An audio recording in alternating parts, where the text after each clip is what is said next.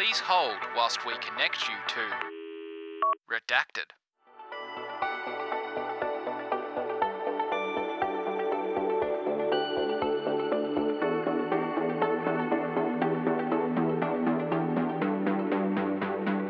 This is Lucy Bishop.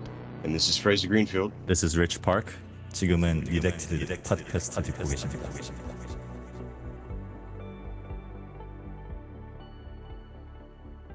Split across their Korean and California studios, BEBOP is a design studio already on their way to making their mark on the design world, with their thoughtful approach to designing products, experiences, and stories. We're joined by Rich Park, one of the directors and founders of BEBOP, to find out what it takes to give souls to product design in Seoul. So, Rich, do you want to describe yourself and your team to our audience? Yes.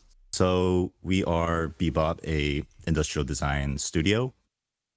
We mostly design consumer electronics, appliances, and some furniture and lighting too. We're based in Seoul, South Korea, around the area called Garosu길. It's near Gangnam. And we also have a second office in San Francisco. We started out in 2015, so it's been about 8 years now. And we're now a team of collectively 17 people. That's 13 designers, 3 directors, including myself, and 1 studio manager. We collaborate with startups to corporations. Especially with startups, we design their products and help them to get to market efficiently. We also work on the product development side, partnering up with mechanical engineers, electrical engineers, and mostly with corporations. We design new lineup of products. There could be future forward projects that are more experimental and imagining their next design language, essentially, and to discover new product categories. That's really cool. It must be amazing to work on category defining products. Yeah, it's always interesting to explore what new products there could be. I mean, there are already so many consumer electronics out there, but there seems to be, as the social trends change, cultures change, new technologies come out, it's really exciting to work on completely new formats or product categories. Yeah, it's really cool, right? We're all kind of slowly morphing into cyborgs, and what people are willing to accept is that needle is getting pushed further and further. Yeah, but hopefully our intention is to at least have a little bit of humanism within all of the products. We've seen too many technology products that only focus on just showing off the performance and making it look super sci-fi, futuristic with sleek lines, and honestly unnecessary surface details. Yeah, absolutely. And we feel that especially for new technology, we have to approach it in a design where it should be accessible and easily understood by the majority of the consumers. Absolutely. And less intimidating as well if you're working in new categories. Absolutely. I can definitely empathize with less surface detail that isn't necessary.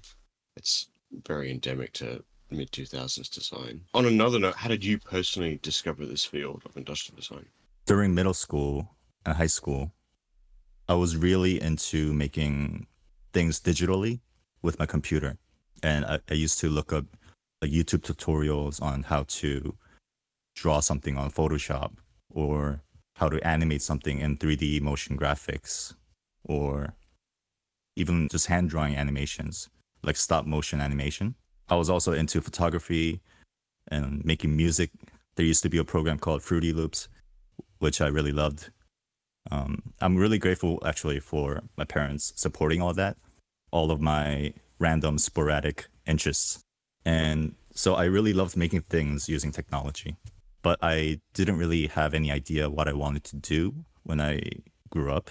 And around the time towards graduating high school, my father, who's actually a industrial design professor at the college I went to, and he suggested, hey, you like making these creative things, why don't you give industrial design a try?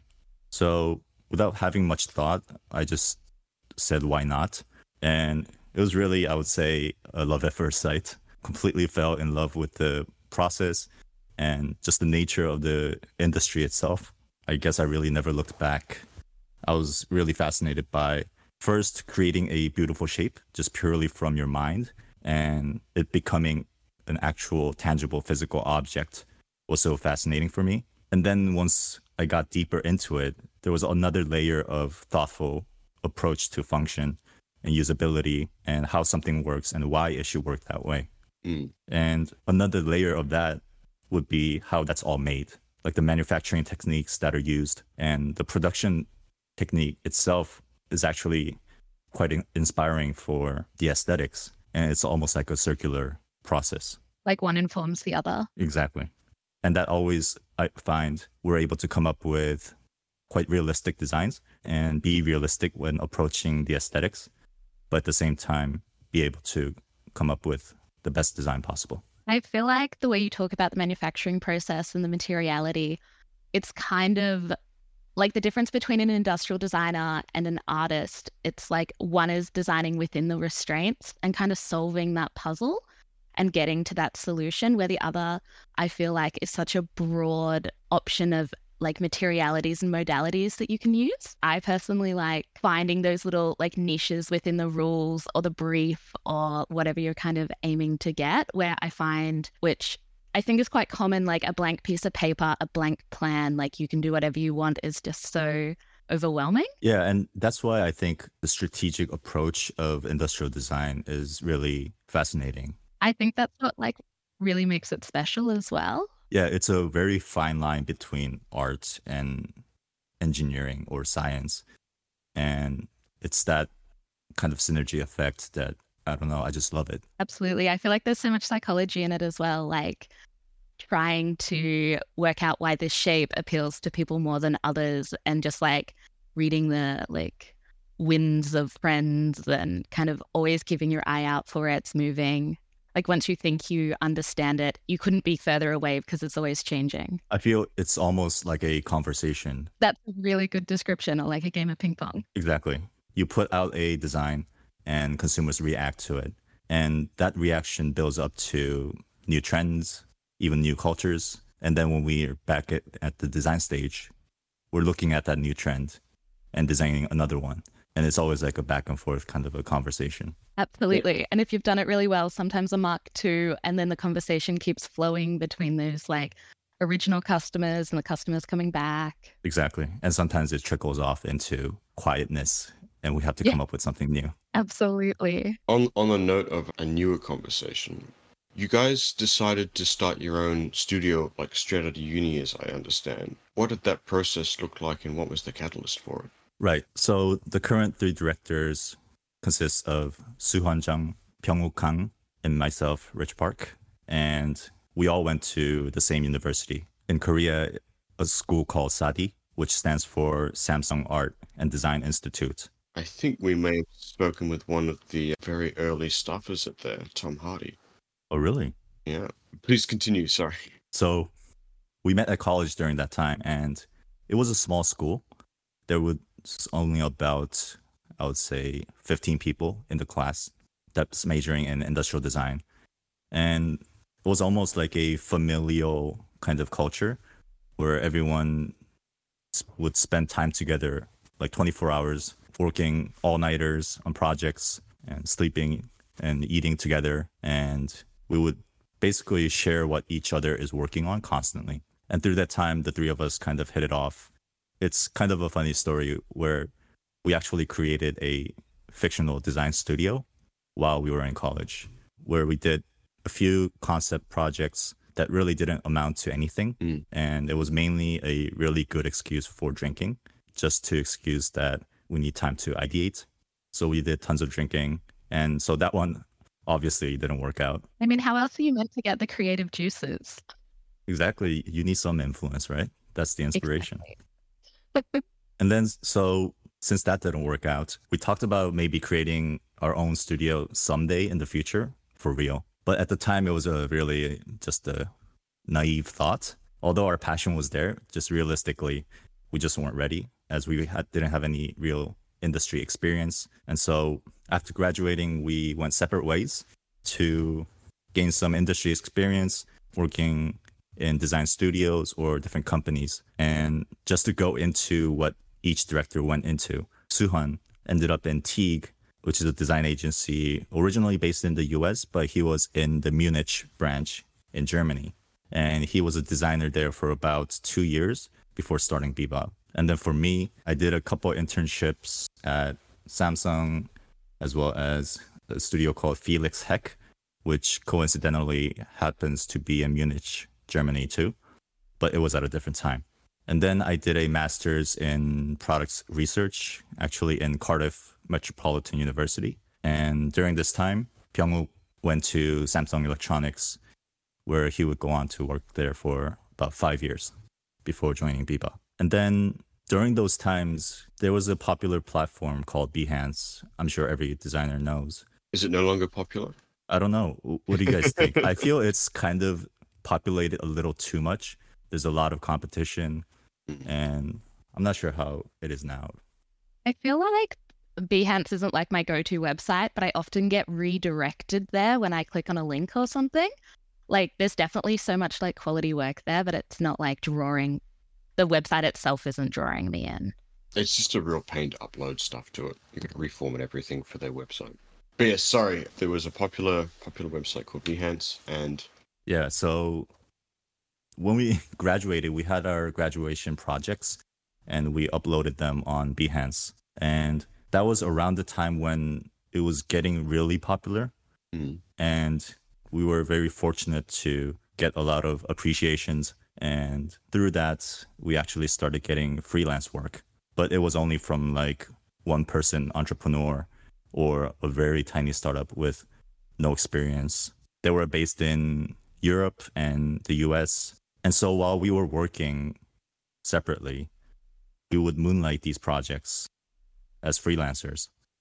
And because they were really small projects, it was basically no money, but it was just all for the fun of it. And during that time, we kept in touch from time to time.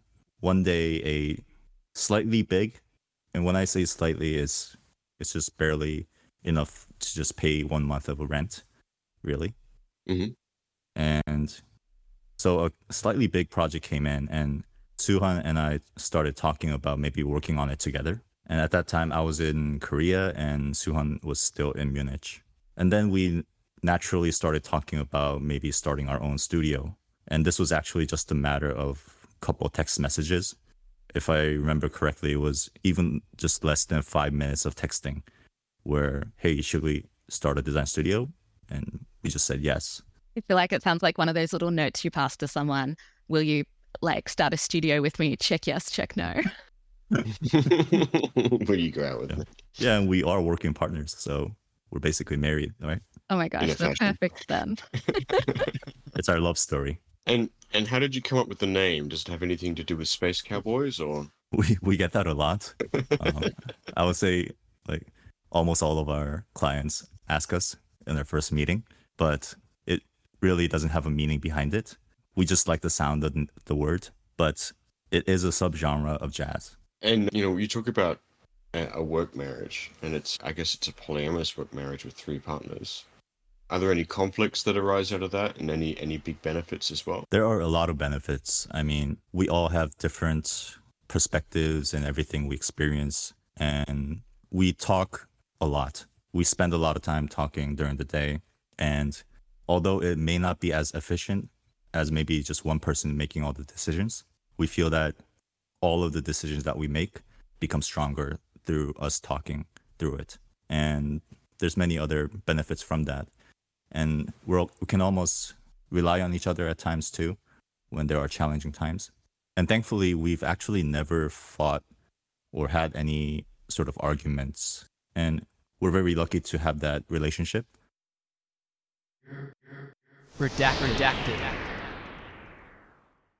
Hey everyone, this episode is sponsored by PCBWay, the go-to destination for printed circuit board prototyping, low-volume production, and PCB assembly. If your team are working on electronics and you're in need of prototype PCBs, I can't recommend PCBWay enough.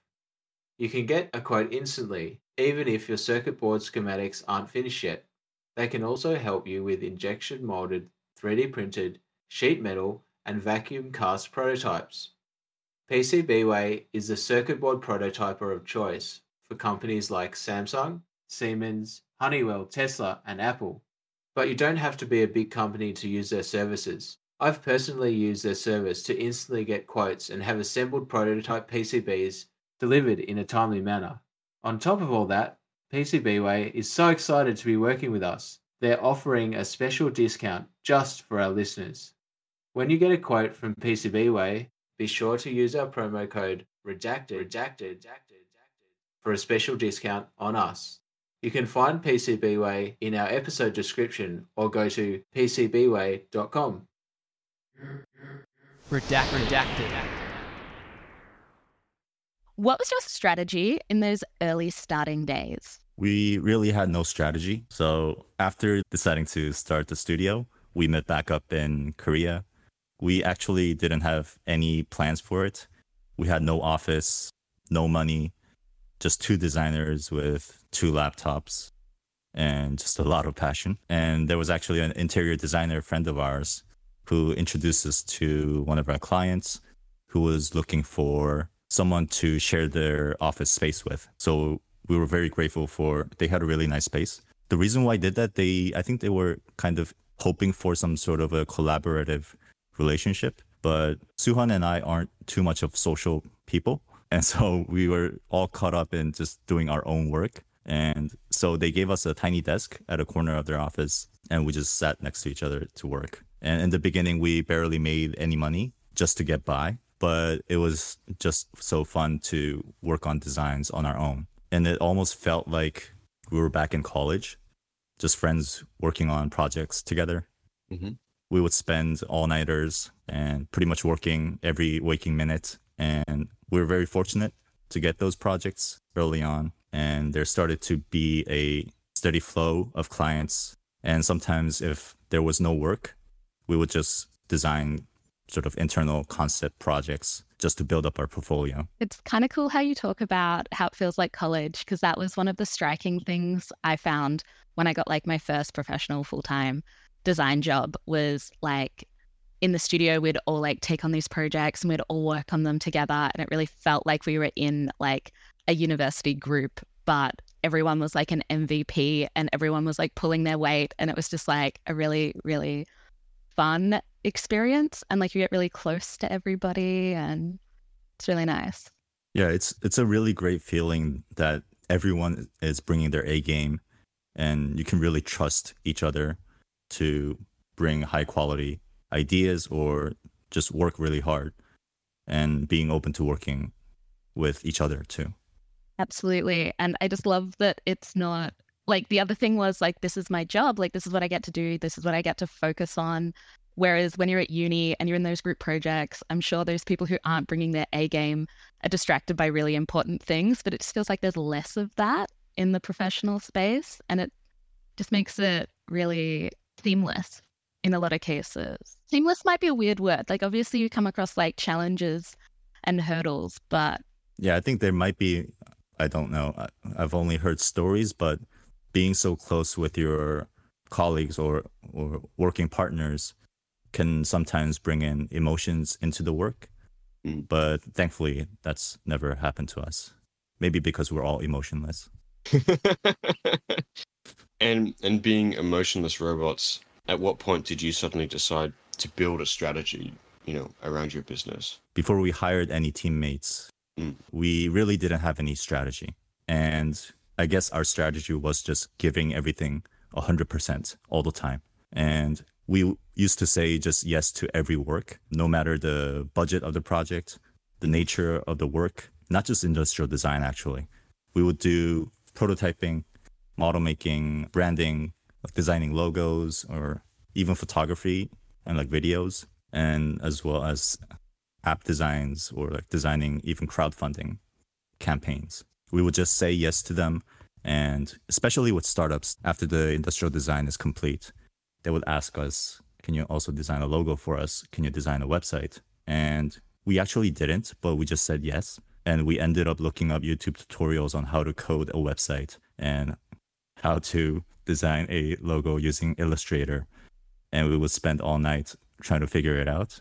And luckily, we were able to get through it. Would you say that that was necessarily a good decision in hindsight? Because I know that like in some businesses, they kind of get too caught chasing the money and it ends up destroying their long-term prospects as a result. To give you an example, there's a lot of businesses that say, oh, we'll do a little bit of point of sale because the money's good and the work is consistent. And then 5 years later, that's all they do is point of sale. Looking back, I think it was the right decision. Because of that, we were able to get by and experience other things that we wouldn't have experienced if we were to only work on industrial design projects. We got to understand the whole business side of actually producing a product and selling a product, and getting to experience that firsthand and being very hands-on with the actual contents that are put out as marketing, whether it's images or video. Mm-hmm. Being able to control the narrative. Exactly. For the project, it was good because it was a unified, cohesive identity. Mm-hmm. And at the same time, it was good for us because we got to learn the full process of how a business runs and how we can help. And are those services still things you provide, or have you sort of filtered those out over time? Our passion is very much industrial design, and we love making physical things. So as we were fortunate enough to get more projects only on the industrial design side, we started to focus less on the other parts of the marketing side or creating contents. And we now try to focus on just the industrial design side of it. If they need help with any other parts, whether it's like software design, we work with very close partners. It must be kind of cool to speak to them on like their language, having previously done that work yourself, kind of knowing what is possible, what's not possible, what might be possible in a shorter time frame, to really help drive that narrative as well, even though you're not the one specifically doing that work. Exactly. The one big thing that we realized was industrial design is just a tiny part of creating a product brand. And being able to work with different teams from different industries like engineering or marketing, or being able to directly talk to the CEO who's purely business driven and thinks about money as the first priority. And having experienced those things allows us to communicate easier and find a common point and be able to communicate our design intentions through ways that they can understand. Absolutely. Like everyone's just that little bit more comfortable. Exactly. So at what point did you guys say that like you got your first big client and you guys were like stable, you'd made it, this dream of yours had been achieved and now you just had to maintain it? So for the first 3 years of BEBOP, it was just Suhan and I. And although we called ourselves a design studio, we were basically just two freelancers. But about 5 years in, like big brands all came in at once. It was the strangest thing. And that was around 2020. Multiple brands that suddenly just emailed us, inviting us to work together. Do you think you know what the catalyst was? I'm not sure. I think it's just looking back, I would say as we were starting to build up our portfolio, working with a lot of startups, they started to notice that we were consistently getting our designs out into the market, getting manufactured. And I guess that built up the credibility. And I suppose they got to a point where they would be able to trust us to do a good job on their project. Yeah. So you'd worked in like a similar like product offering, and like they must obviously have been impressed and continually seen your name pop up. Or Yes. It's great if it's like a similar product category, but sometimes it's a different product item, but maybe it uses a similar manufacturing techniques. So at least that common thread is allowing us to give them the trust. of course. To summarize, you put out a lot of products with startups and you reached a sort of critical mass? I think so. Yeah. I'm not sure if I can call it a mass because it wasn't too many, but we were very lucky that the big companies could trust us. And were all these products released in the same market and same sort of sector, like, consumer electronics in South Korea, or? They were all different, but they were all consumer electronics, and they were released, depending on the client, they were all over the world, including Europe, US, and Korea. So looking back in your early days, what do you think the BEBOP team could have done better, and what did you excel at? I feel like our process of growth was quite slow compared to the trajectory of other design studios, but that's mainly because we started from nothing with no experience, no connections to anyone. But looking back, all experiences were, I feel, what we needed to grow and be ready to face next challenges. Any experience that we had, whether they're good or bad, and maybe we could have marketed ourselves more or made our first hire quicker or priced ourselves higher to grow quicker. But we feel that every experience was good experience, and that's what allowed us to become the studio that we have today. Yeah, like you have to kind of be on your own journey, right? Like what was successful for one studio isn't necessarily going to be the right path for somebody else. Exactly. You can look into case studies all you want, but the only way to really find out is to experience it for yourself. And we feel that's the only way to really learn from it and be able to adapt to those experiences. Absolutely. And it sounds like you had like quite a nice gentle like curve up as well, as opposed to maybe a studio that grows really quickly and potentially ends up out of their depth or things like that.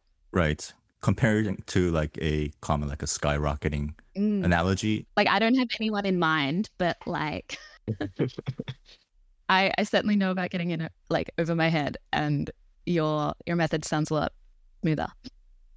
Yeah, for us, it was more like a very horizontally long series of steps. Yeah. Tiny steps. Would you say there are any decisions that you made or like things you wouldn't compromise on that really like turned out to be an advantage? Compromise on design decisions? Or didn't compromise on, like a philosophy, or we don't want to make this cheap, or... Actually, we think the other way. We believe, I guess compromise has a slightly negative connotation, but we believe it's important for designers to be flexible and be open to different situations, especially as a design consulting agency. You're working with clients who are from all different backgrounds in different financial situations in different markets. And the most important thing is to recognize that and adjust to it. We don't force our specific design language, or we don't apply a specific process to all of the clients equally. It's all different every time.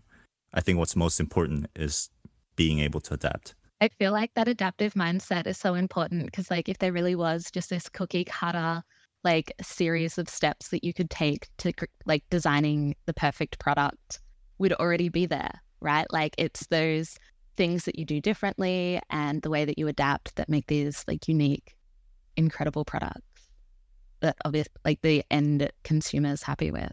Exactly. If there were no limitations on money or market, any designer can design a super premium looking, high-end, beautiful product. But it's the limitations of cost and the market, and approaching that strategically is, we feel, is the responsibility of a designer.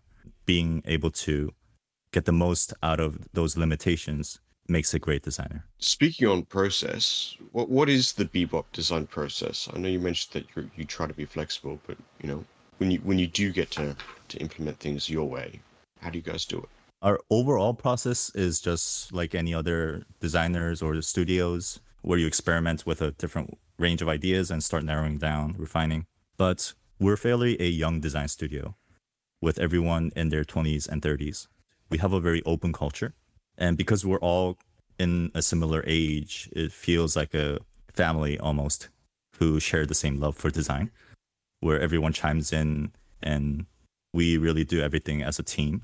And sometimes just one interesting comment from someone else could turn into a fully refined design strategy. So that kind of collaborative environment for us, it reinforces our team spirit. And we like to keep a specific mindset, and that's dedicating ourselves to being optimistic, and curious. We always start with no assumptions or presumptions, and we like to actively question even the most obvious things. And it helps us to look at projects with a fresh mind, even if it's like the 10th time we're designing the same product category. So it's a very almost active daydreaming and a lot of asking silly questions, and sometimes even existential questions too. For example, when we were designing a water purifier that gets installed on your kitchen top, we would ask ourselves, why does this product exist? What real value does it actually bring to consumers? Its purpose is to provide clean water, and our design strategy and ideas during the project would all revolve around the story of how can we create a clean and delicious drinking water experience through design. And that's a really conceptual question, but it's asking questions like these that spark really exciting design strategies, we feel. Just being open and very innocent almost about every project, I think helps us to find unique approaches every time. I mean, it certainly sounds a lot more attentive than the typical, the customer wants a pretty product, ship it out the door in 12 weeks. Right. Especially, I think, projects like that, we actually like to challenge the brief a little. Mm-hmm. So sometimes a client might want to just upgrade the aesthetics just a little bit and just to release a new model. But we first like to think about, well, why does there need to be a next model? And what value does it actually bring? And sometimes that leads to really unique ideas that can spark conversations with the client that would follow up as a kind of a new project. But of course, we would, as the requirement is given that we need to release a next model quickly, we would, of course, satisfy that first. But we would have our kind of own perspective on it and share that a little bit as a hint. And sometimes that can create a spark to lead on to an exciting new project. Yeah, absolutely. I feel like there's so much more of a responsibility now as well when people are making new models of products that is this something we really should be putting into the environment? Are these features worth the cost? Yeah. And maybe a new facade for the product isn't always enough. Exactly. We feel it's almost our jobs to find the reason for that new model. Absolutely. And not to say the new model with a new facade, with a new manufacturing technique that's more environmentally friendly isn't a reason, but just generally speaking, a new shell probably isn't cutting it these days. Right.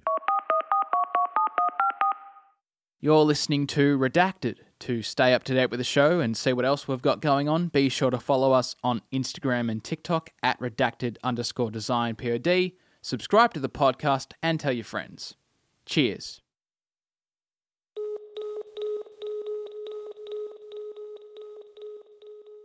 So I'd love to know how sketching fits into your process and your studio culture. For us, sketching is an essential way of communicating. We feel it's equally important as just talking or writing even, whether that's the core concept of an idea during brainstorming or discussing with engineers on any of the details in the surfacing while referencing CAD data, or just describing just the overall product's architecture or a certain mechanical structure or a way of assembling a product or a way of manufacturing a certain material.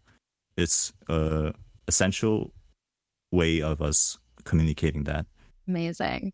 It's definitely all about the communication, isn't it? The communication of the design, the intent, and it all coming together to create this product that really reaches people. Does that mean you have a big sketching table in the center of the studio with all your Copics in a big bin? I would say it's more like the opposite. We have tiny Post-its and crappy pens and pencils just to do chicken sketches. Back in the days of industrial design, of course, sketching really beautifully with colorful markers was important because that was the fastest way to visualize both the shape and the CMF, which are color, material, and finishing. But now we have access to much more efficient ways of working on it on CAD or 3D rendering, or even simple just 2D rendering on Photoshop. So in that sense, the role of sketching has changed, where it's no longer a means to visualize, but a means to communicate. So we feel it's not important to make it pretty, but just enough to get the message across. Do you ever worry that a little piece of the romance has been lost in that? I think so, but at the same time, there are new romances that have been created through like 3D rendering, and being able to create digitally things so quickly, I find it so fascinating. And there are so many creative ways to explore different things. So while in the sense that the romance of sketching has kind of died down, at the same time, the romance of digital creation has exploded. And with that sketching on Post-it notes, is that sort of like you describe something to someone else, they sketch it out, you see how you communicate that idea, and then it mutates across that branch? Or is it just, let's get an idea down, put it up on the wall? Like what does that pen to pencil communication look like at BEBOP? It's just like talking. One person might, rather than describing it just by words, might quickly just sketch something and, hey, it should look like this, or I like the feeling of this kind of form, or this mechanism could be assembled this way. The other person might write down or draw out another mechanism, and how about this one? And everyone just basically keeps drawing, and it's a back and forth communication. I feel like sketching is so interesting because, like, for me, when I have an idea, getting it out can sometimes be really challenging. So sketching just really helps me kind of get that little, like, almost keyhole view or magnifying glass so that I can really start to imagine the whole thing come together. Because often, like, when I'm thinking about a product or designing a product, like, in my mind, internally, like, the whole product doesn't exist. It's almost like a blur that's, like, searching over a product. So it's kind of collating all those little details that my brain can't, like, synthesize at once. Yeah, if you're in a time-sensitive situation where you have to put out concepts right away, even in that situation, we feel sitting down straight in front of a computer on CAD, it really blocks your creativity. And so sketching is a means of kind of getting that fire started, in a sense. Absolutely. I kind of love collaging ideas from different things together as well, and that can make it really easy. Exactly. And we love seeing like crazy ideas on sketches that doesn't even make sense. That often kind of inspires a way to refine that in a realistic way that can be manufactured or created in different ways. You mentioned you guys did a bit of model making earlier on the studio's life. Is that something you guys still do? And, you know, is that something that you like really want to excel at as well? Now, just like working with engineering partners or branding partners, we leave it up to the professionals. So we work with a lot of model makers, where there are fantastic model makers in Korea who are being used even internationally.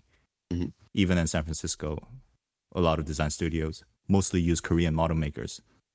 And so that they are the professionals, and so we leave it up to them. It's almost a little bit sad, like as you've gotten bigger, one of your skill sets has almost sort of died. Yes, but that also gives us the chance and the time to focus on what we can do best. I mean, do you still have a 3D printer in the office though, just for doing like general forms? Yes, of course. 3D printing is a fantastic technology that allows you to quickly just print out physical shapes and helps us to not also validate, but just to check how it feels physically very early on in the process.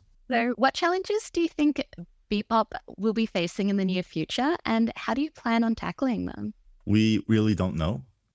We can't predict the future, and really anything could happen. For example, who knew COVID would happen? We feel that the best we can do is to just stay open-minded and stay flexible towards whatever happens. We just keep doing the best we can with the things we can do right now and continue to try new things. And I feel it's really been this way since the beginning. We feel we still have the same exact mindset as 10 years ago when the three directors first met in college. Just now we have a bit more responsibility as a team. Mm-hmm. Maybe able to tackle new challenges with a more informed experience, but our spirit remains the same, where we're open to anything and we want to stay flexible as much as possible. Is that something you've tried to definitely build in when you set up your California studio? Yes, starting our team here in San Francisco is almost feels like starting from a slightly blank canvas, maybe a hazy one. While we have our culture back in Seoul, we have new local designers here, and we're able to start building something new, but at the same time keeping that flexible and that familial culture that we have back in Seoul. Has there been any hurdles to that process starting out in San Fran? So far, so good. We were actually expecting maybe there could be some cultural differences, or some designers might have a different mindset, but that's really common for every designer, regardless of the country or what their background is. Every person is different, and we found that it's the same. It's the same case in Seoul, so it's not something that we didn't expect. So this might be a bit of an ignorant Western question, but considering that most popular descriptors of Korean culture tend to be based around Yisun Sin or K-pop dramas, or some claim on a news website that it's a cyberpunk dystopia, could you give us a quick rundown of what makes Korean culture unique compared to, say, that of the US? I can point out a few unique characteristics I've grown with in Korea, but I'm by no means the right person to speak on the details of the Korean history, but I feel it needs to be mentioned to get the context of why Korea has this culture. Especially, I was the worst at history classes throughout my school years. But Korea historically has been a very poor country until only recently, around 1950s. I'm 30 years old, so 1950s, that's only our parents' generation, where Korea was one of the poorest countries in the world. And before that, it was invaded by Japan in 1910. And it got only its independence in 1945. And then there was a war between the North and South Korea in 1953. And then suddenly, Korea exploded and has seen the fastest economic growth pretty much in the history of the world. And it's really fascinating that no other country grew this much, this fast. And this was mainly due to a big movement as a whole country to work hard and grow as a country together. And this was when Korea's industrial development began, where Hyundai would start making cars, Samsung began producing semiconductors. Actually, a fun fact, Samsung used to be a flower production factory, but this was back in late 1930s. So it was really our parents' generation that single-handedly made Korea into a large economy that it is today. And I'm sure everyone around my age remembers our parents working more than 12 hours a day. And it was a very typical thing. And so naturally, they would pass these values of working hard to their kids, including myself. And there's actually a word in Korea that's used very often, and that's fighting. But it's a word that I feel defines this period of Korea. So fighting is almost like a Koreanized word. That's obviously an English word, but it doesn't mean literally fighting. But the nuance is kind of true. So when people say fighting in Korea, it's a cheering word. And they usually use it for cheering for the group to work hard and do a great job at something. So like the British equivalent of huzzah. Exactly. And it contains that kind of almost like attacking spirit in its meaning. And it's still very commonly used even today. And I think it really shows the passionate mentality of Korea. And in a lot of ways, this expression embodies the spirit of Korea, having grown so fast as a country. There's a few more Korean cultural things I can share. So another part about Korea is Korea's group mentality.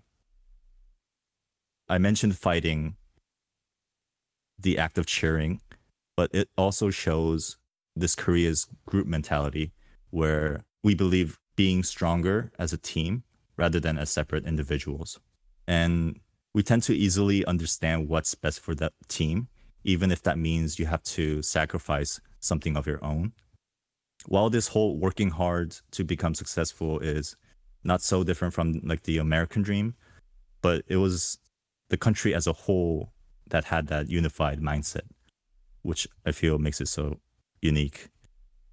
And then there are another factor where Korea also, as much as Koreans work hard, they play hard. There's a big drinking culture. The first priority is really getting drunk and making sure everyone else is as drunk as you. It's about good hospitality. Exactly. And so we would often, after work, start chugging down soju and constantly cheering each other to encourage drinking together. Mhm. And in a way, I think that kind of builds that Korean group mentality and also like a team spirit too. But all of that fighting spirit, I feel, is what made Korea successful. However, with the new generations, with millennials or the Gen Z, the super intense spirit of working hard is now a little bit more relaxed, but it's still there. But I feel with the younger generations, they're more open to trial and error and experimenting with new things. And they really value physical and mental well-being, living a more balanced life, and really just appreciating and enjoying the things we have now. So I would say in Australian culture, we're almost victims of our own success because it was our grandparents and great-grandparents that had that sort of we'll make a group sacrifice and work hard mentality. And our parents kind of just lived off the fat of that. And as a result, millennials and Gen Zs have sort of been, we focus on experiences and not accruing wealth, not because we don't want to buy a house, but because we view it as unobtainable, so why try? Right. I do know there's a Korean, I probably mistranslated this, but sneaky smart. Could you go into that a bit? Sure. So that's the best translation that I could come up with. So there's a part about Koreans where they're very sneaky smart. And in Korean, it's chanmori. And the literal translation is it's not the main brain in your head, but almost like a sly or sneaky part of your brain, or the part of your brain that you're used to think of smart tricks to work around problems or cheat the system or find loopholes. And I feel Koreans are really talented at finding loopholes and finding smart ways to work around rules quickly. And I've seen that in actually esports. So I'm not sure if you guys know, but Koreans are crazy good at gaming. And in the esports world, they're unbeatably, undoubtedly the best players all compared to all other countries. And I think part of that is due to that sneaky smart brain that they really have. And so esports being like a really fast-paced and strategic, and it really depends on teamwork. I feel it makes sense that Koreans are really good at it. That's really cool. It's almost like they've kind of been primed potentially by like the older generations, like lifting the economy and putting all that effort in, and like potentially really honed that side of their mind. Right. Koreans are almost rebellious in a way, in the way that when the economy was growing, they didn't really play by the rules. They found sneaky ways to do it more efficiently, do it faster. And that, I believe, built up to the fact that Korean was able to grow so quickly. Something we could all definitely learn from. How would you say design culture in Korea compares to the US? I would say design culture is already quite similar, actually. And I think it's a result due to just the internet age. Actually, the design culture in Korea is really young because it's been only recently where the society has been well off. So naturally, Korea followed a lot of established design cultures, whether that's from Japan, Europe, or even the US. And so I feel like Korea just now matured into its own culture, or is maturing now. And that includes the arts, design, fashion, and even music. And now everyone knows K-pop or K-film or K-dramas. And I feel Korea is starting to develop its own design culture. Yeah, absolutely. And like identity. Yeah. And because Korea is really sensitive to latest trends, they change really quickly, especially the fashion industry. And related to that, the product cycle in Korea is also very fast. And companies are constantly trying something new, whether that's like a new aesthetic trend, a new technology, or even a completely new product category. So in a way, I feel the design culture of Korea is almost shallow, but in the best way possible. It never stops changing, and it's always searching for the next exciting thing. Constantly reinventing. Would you say there's any disadvantages to that shallowness? Absolutely. I think there's always pros and cons to everything. And even Korea having economically grown so fast, the money is there and people are living well. But I feel the culture has not yet developed too much. And that needs time to develop. To me, the design culture in the US, it feels a little bit more stable. It's figured out its pace. But even still, US shares a similar spirit of like trying new things and adopting new innovations. Mm-hmm. So it's almost like a slightly tame version of Korea, but I feel it's largely the same. They're both very much a capitalist society with big importance in commercial design. Almost sounds a little bit impersonal. Would that be an accurate assessment? Impersonal? In what way? It's overly commercial, and it's not necessarily representative. Let's say you have one designer worked on a certain piece. It doesn't necessarily reflect them in any sense. It's purely the company. Right. I think it is that way. But having a thriving businesses that are making new products, it also gives the designers a chance to explore more of personal things too. Okay. Because we have the abundance of those commercial designs. We can rely on them as a safety net almost. And then while we have the time to ourselves, we can focus on developing more personal things. Would that ever be an angle your team would ever want to pursue, where, you know, this business is like Teenage Engineering or Mark Newson, where if you see a product designed by then, it almost always has a very strong imprint that is theirs? Would that ever be something in the future you want it to be obvious, assuming the client is keen for that? This is a BEBOP product. This has its own kind of jazz. Absolutely. Your kind of jazz. Absolutely. I think if that makes sense to do that with a client, that's fantastic. But more often than not, we believe in focusing on what they should be doing and what they should improve upon. And so in order to develop our kind of own design identity, I think it's an investment that we have to make.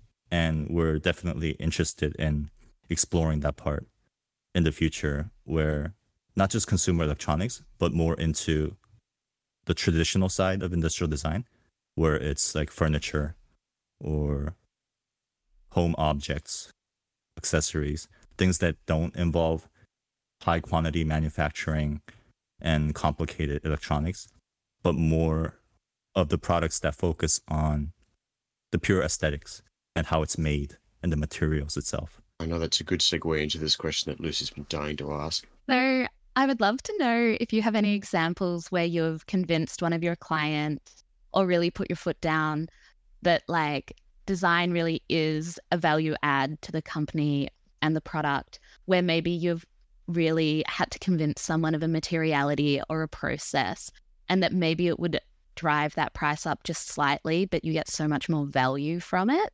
I think industrial design in commercial context is essentially just a necessary tool for a successful business.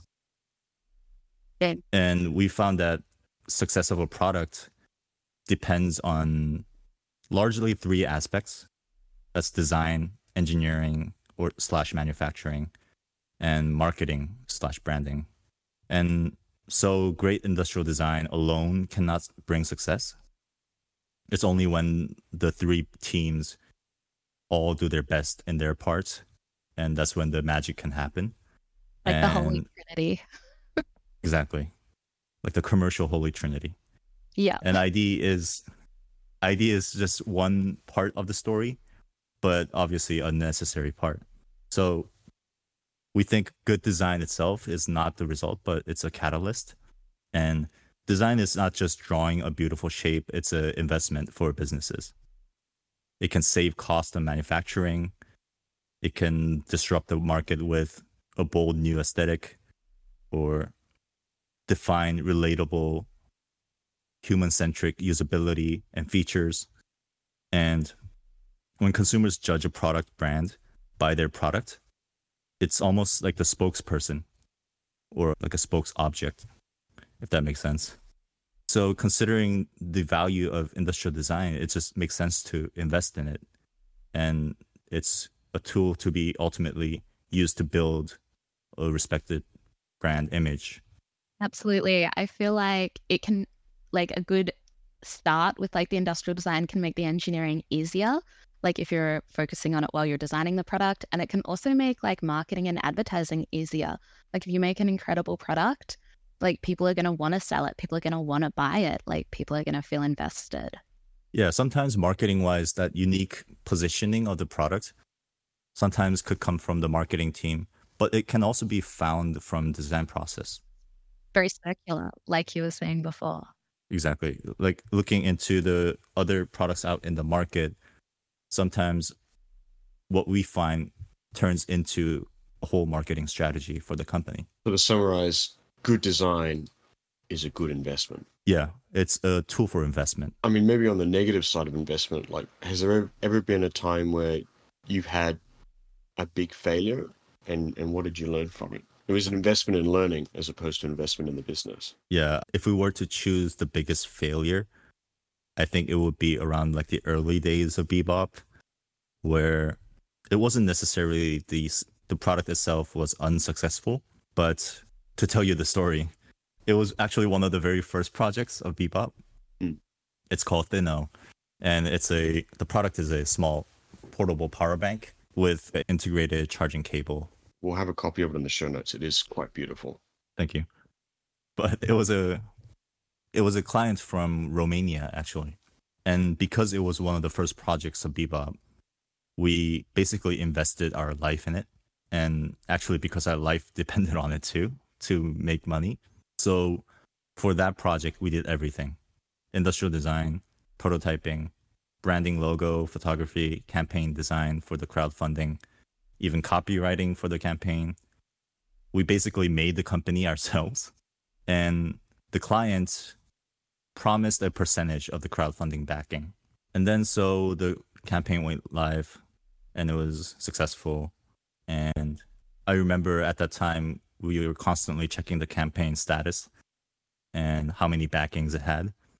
And we were calculating how much money we would make off of that percentage. And it was pretty good money. And it was worth the work we did. And so the campaign ended and we were excited to talk, obviously, to the entrepreneur. So we sent him an email saying congratulations, but we didn't get an email response. Oh, no. A few days passed and we sent in another email just to check that it didn't go into like a spam folder, but still there was no response. Around 3 to 4 weeks later, we kind of realized, oh shit, we got scammed. That's horrible. After realizing that, we initially had designed the website for Thinno. So we had the control over the website. So we went on there, changed the website, told all backers that he's a scammer. He got away with it. And crowdfunding is legally an investment. So as soon as the money is handed over, it's up to the company to deliver on it. Wait, so the product never even got made? They didn't even just scam you out of your design services? No, he basically scammed all the backers. Oh my God. I thought you meant that like he scammed you for the product, but was delivering on the product. Yeah, he scammed us and everyone else, all of the backers. That's horrible. Mm. That sort of story I've heard is like rampant in the like Kickstarter community. It happens often enough. Yeah, there was a phase where there was a bunch of, maybe it's not intentional, maybe they realized that it's just impossible after the fact that the backing is complete. But like I know of stories where people have not been able to fulfill due to like either they've had too many orders or something economically has changed and their like quotes are no longer valid, so they can't make it for that price. But maliciously developing product with no intention of ever producing them is not a story I've heard. Yeah, we can only assume. I mean, Oh, totally. maybe he had all the intentions to make it, but then saw the numbers going up in his bank account and just suddenly thought of just going away, disappearing. Well, maybe I could just pocket this and run. I was going to say you own all the IP, right? Maybe you could do it yourself one day. Yeah, it's a possibility, but at the time we obviously didn't have any sort of money to consider it. It's hard too, right? Like if that was your studio's first project, like that must feel a lifetime ago. It's probably not a, like I'm making an assumption it's probably not a project that you want to like circle back to. But it's something, Like with focus always being in on the future. right? And throughout that experience, we tried to make lemonade out of lemons. And thankfully that because we kind of put all of our efforts and gave it our best to make the design as best as possible, that led on to actually many new clients and projects where they referenced, you know, as they liked the design of it and they would ask us to design different exciting new products. I'm so disappointed. I was just looking at it before and I was like, oh, this is sick. I'm going to have to get one.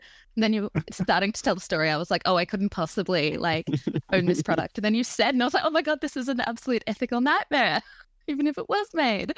Yeah, it's a story that we always talk about when we're drinking. It was a very big learning experience. Yeah.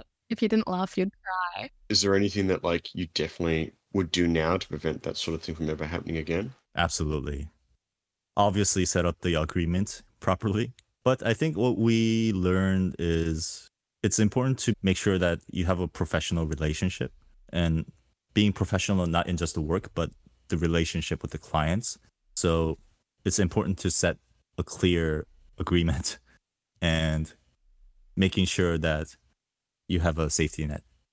I feel like also making sure the client knows what will be the deliverables as well, so that like even on the other side, like they don't feel like they had this completely different expectation is always good too in terms of an agreement, like protects both people. Right, managing expectations. Get their real name if they do a runner. Yeah, but who knows? He might have he might have scared away if we were too strict about the agreement and making sure that he's going to pay. And so we found that although it was a big failure, it's also the biggest learning experience that we could have had. And because it was such a big work scope where we did everything on top of industrial design, we learned a lot of different things from it. Your trajectory would have been very different without that project. Could be, yeah. So I think all of the little experiences and projects we did in our past really did affect where we are today. So what have been the biggest challenges with growing your business? So there were a few things. Initially, the challenges was just staying afloat, staying alive, basically. However, because we just did all the work that came in, thankfully, we're able to stay alive. But the next big challenge was building a team. The hardest thing for us, apart from starting like the business side of this whole design studio, was building the culture of the team. But we realized that largely that just depends on the actual team members themselves, how they live in our culture. But it was a very difficult thing to balance between how much restrictions do we put and how much freedom and independence do we give the team members. Because setting a rule for everyone makes it definitely efficient and be able to work efficiently. At the same time, of course, you don't want to have too strict of restrictions where it blocks creativity and everyone just becomes working machines. So it was very difficult, and it was a process of trial and error to find that fine line between giving them the independence and while having a efficient rule or a system. Do you have any tips on where to find that kind of Goldilocks spot? Again, I think it's just like asking, how do you make a successful design studio? It just depends. And it's just a matter of trial and error, and you really have to go through it to find that balance, because the team members will all be different if it were another design studio, and the cultures will be different. So I think it's just a matter about being open to changing and trying things out and making sure to try those things out quickly to find your balance. Yeah. And were there any like activities or institutions that you said we have to do this? You know, we all have to go for Friday drinks or something? Yeah, we've heard of like happy hours on Fridays. It's quite common in the US, and we definitely reference those as inspirations, but we also like to come up with our own kind of fun systems, and thankfully that's all worked out quite well. I feel like a half day on a Friday is cool, but like mandatory social work events are kind of a weird vibe. Right. Like the goal is to have people want to spend time together, right? Like anytime I've been told to turn up to a mandatory social outside of work event, I'm like, oh, mandatory. Okay, I probably would have just come. Yeah. One thing we actually tried recently, about a year ago, was having no working hours. So you can, and even like, you don't have to come into the office if you prefer to work at home, or if it's like a brainstorming stage, you want to go out to the park and do sketching on your own, or have the team around you and go visit exhibitions or museums for inspiration, or galleries. That's all up to them. You can do just whatever you want. And we set up just periodically checking in on the progress. And as long as we're able to make that progress, we're okay with all of our designers doing whatever they want. Yeah, that's really cool. I feel like that's a non-obvious but really productive way to work as well, where you're like working with your employees. How did that play out? We were very scared to implement it, but it's actually turned out great. The team spirit or morale is much higher, while the quality is still the same. It's still great. You find it helps a lot with staff retention as well, because they're used to this incredible amount of trust and freedom. Because like if I was an employee in that situation, I'd be like, well, I don't even want to move. Like where I move is unlikely to have this level of like freedom for me to work in the way that's most effective for me. Yeah, and it really gives them the responsibility to make sure they take the project forward. And we found that it's a great relationship or a culture that we have. So some designers might prefer to, I don't know, sleep in the mornings and maybe work at night. That's me. There are people like that, including me too. Oh, okay. We're two of a kind. And there are people who would prefer to have like a scheduled, like from 9 to 5, just to stay efficient and have that time at night to socialize or have fun on their own. So you can have both. It's up to you. How does that affect your billing though? Because I know that like when I work with consultancies, they'd often wanted me to basically put in a timer into the computer and turn that timer off when I left the computer, which to me was like counting grains of sand on the beach, but that's what they wanted to do. We haven't had projects that require that much of specific time management, but obviously we bill clients based on the time that we spend. And that's based on just the usual method of calculating the time we work on it.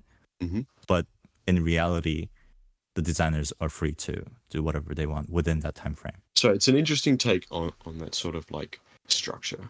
Thanks, Rich, for joining us on the show today. We've really enjoyed you sharing your story behind BEBOP and your wider outlook on the world. We're confident that the audience will enjoy it too. For listeners, don't forget to check our show notes for anything that we've mentioned. Thanks again for listening, and until next time, this has been Redacted. Redacted.